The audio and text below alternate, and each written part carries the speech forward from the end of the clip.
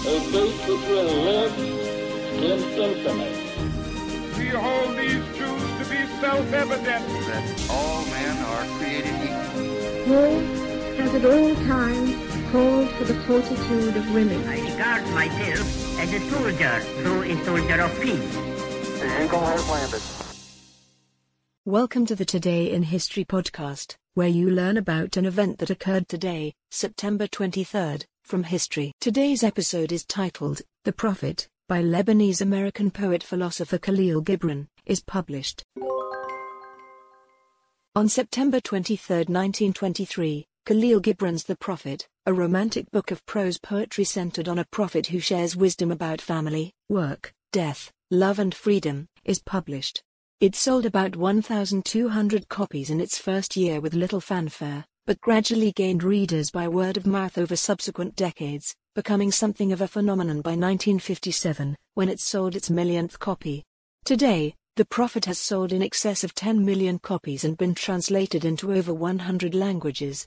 Gibran, who was born in Lebanon, then part of Syria, in 1883 and emigrated to Boston as a child, was first published in an Arabic-language newspaper in 1904, and that same year publicly displayed his visual art, an exhibit of drawings, for the first time. When studying art in Paris, he met Auguste Rodin, who's rumored to have referred to Gibran as the William Blake of the 20th century. Gibran continued to make art and publish in Arabic before releasing The Madman, his first collection of poems in English, in 1918, followed not long after by The Prophet. The Prophet's success made Gibran, whose Arabic name is Jabran Khalil Jabran, one of the best-selling writers of all time, ranked only after William Shakespeare and Lao Tzu.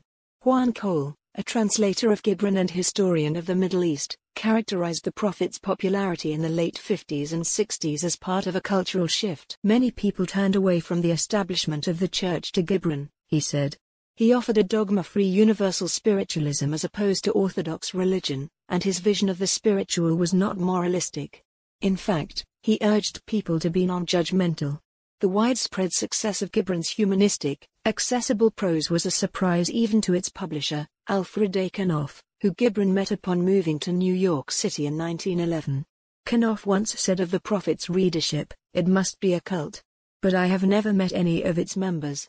I haven't met 5 people who have read Gibran."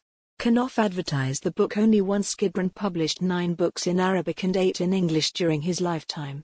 He died of liver disease in 1931 at age 48. Today's historic event is provided by History.com. You can find a link to the article in the show notes. Help support the podcast by rating us on your favorite podcatcher, or support it on Patreon by visiting patreon.com/autopod. Thanks, and tune in tomorrow for an all-new episode of Today in History.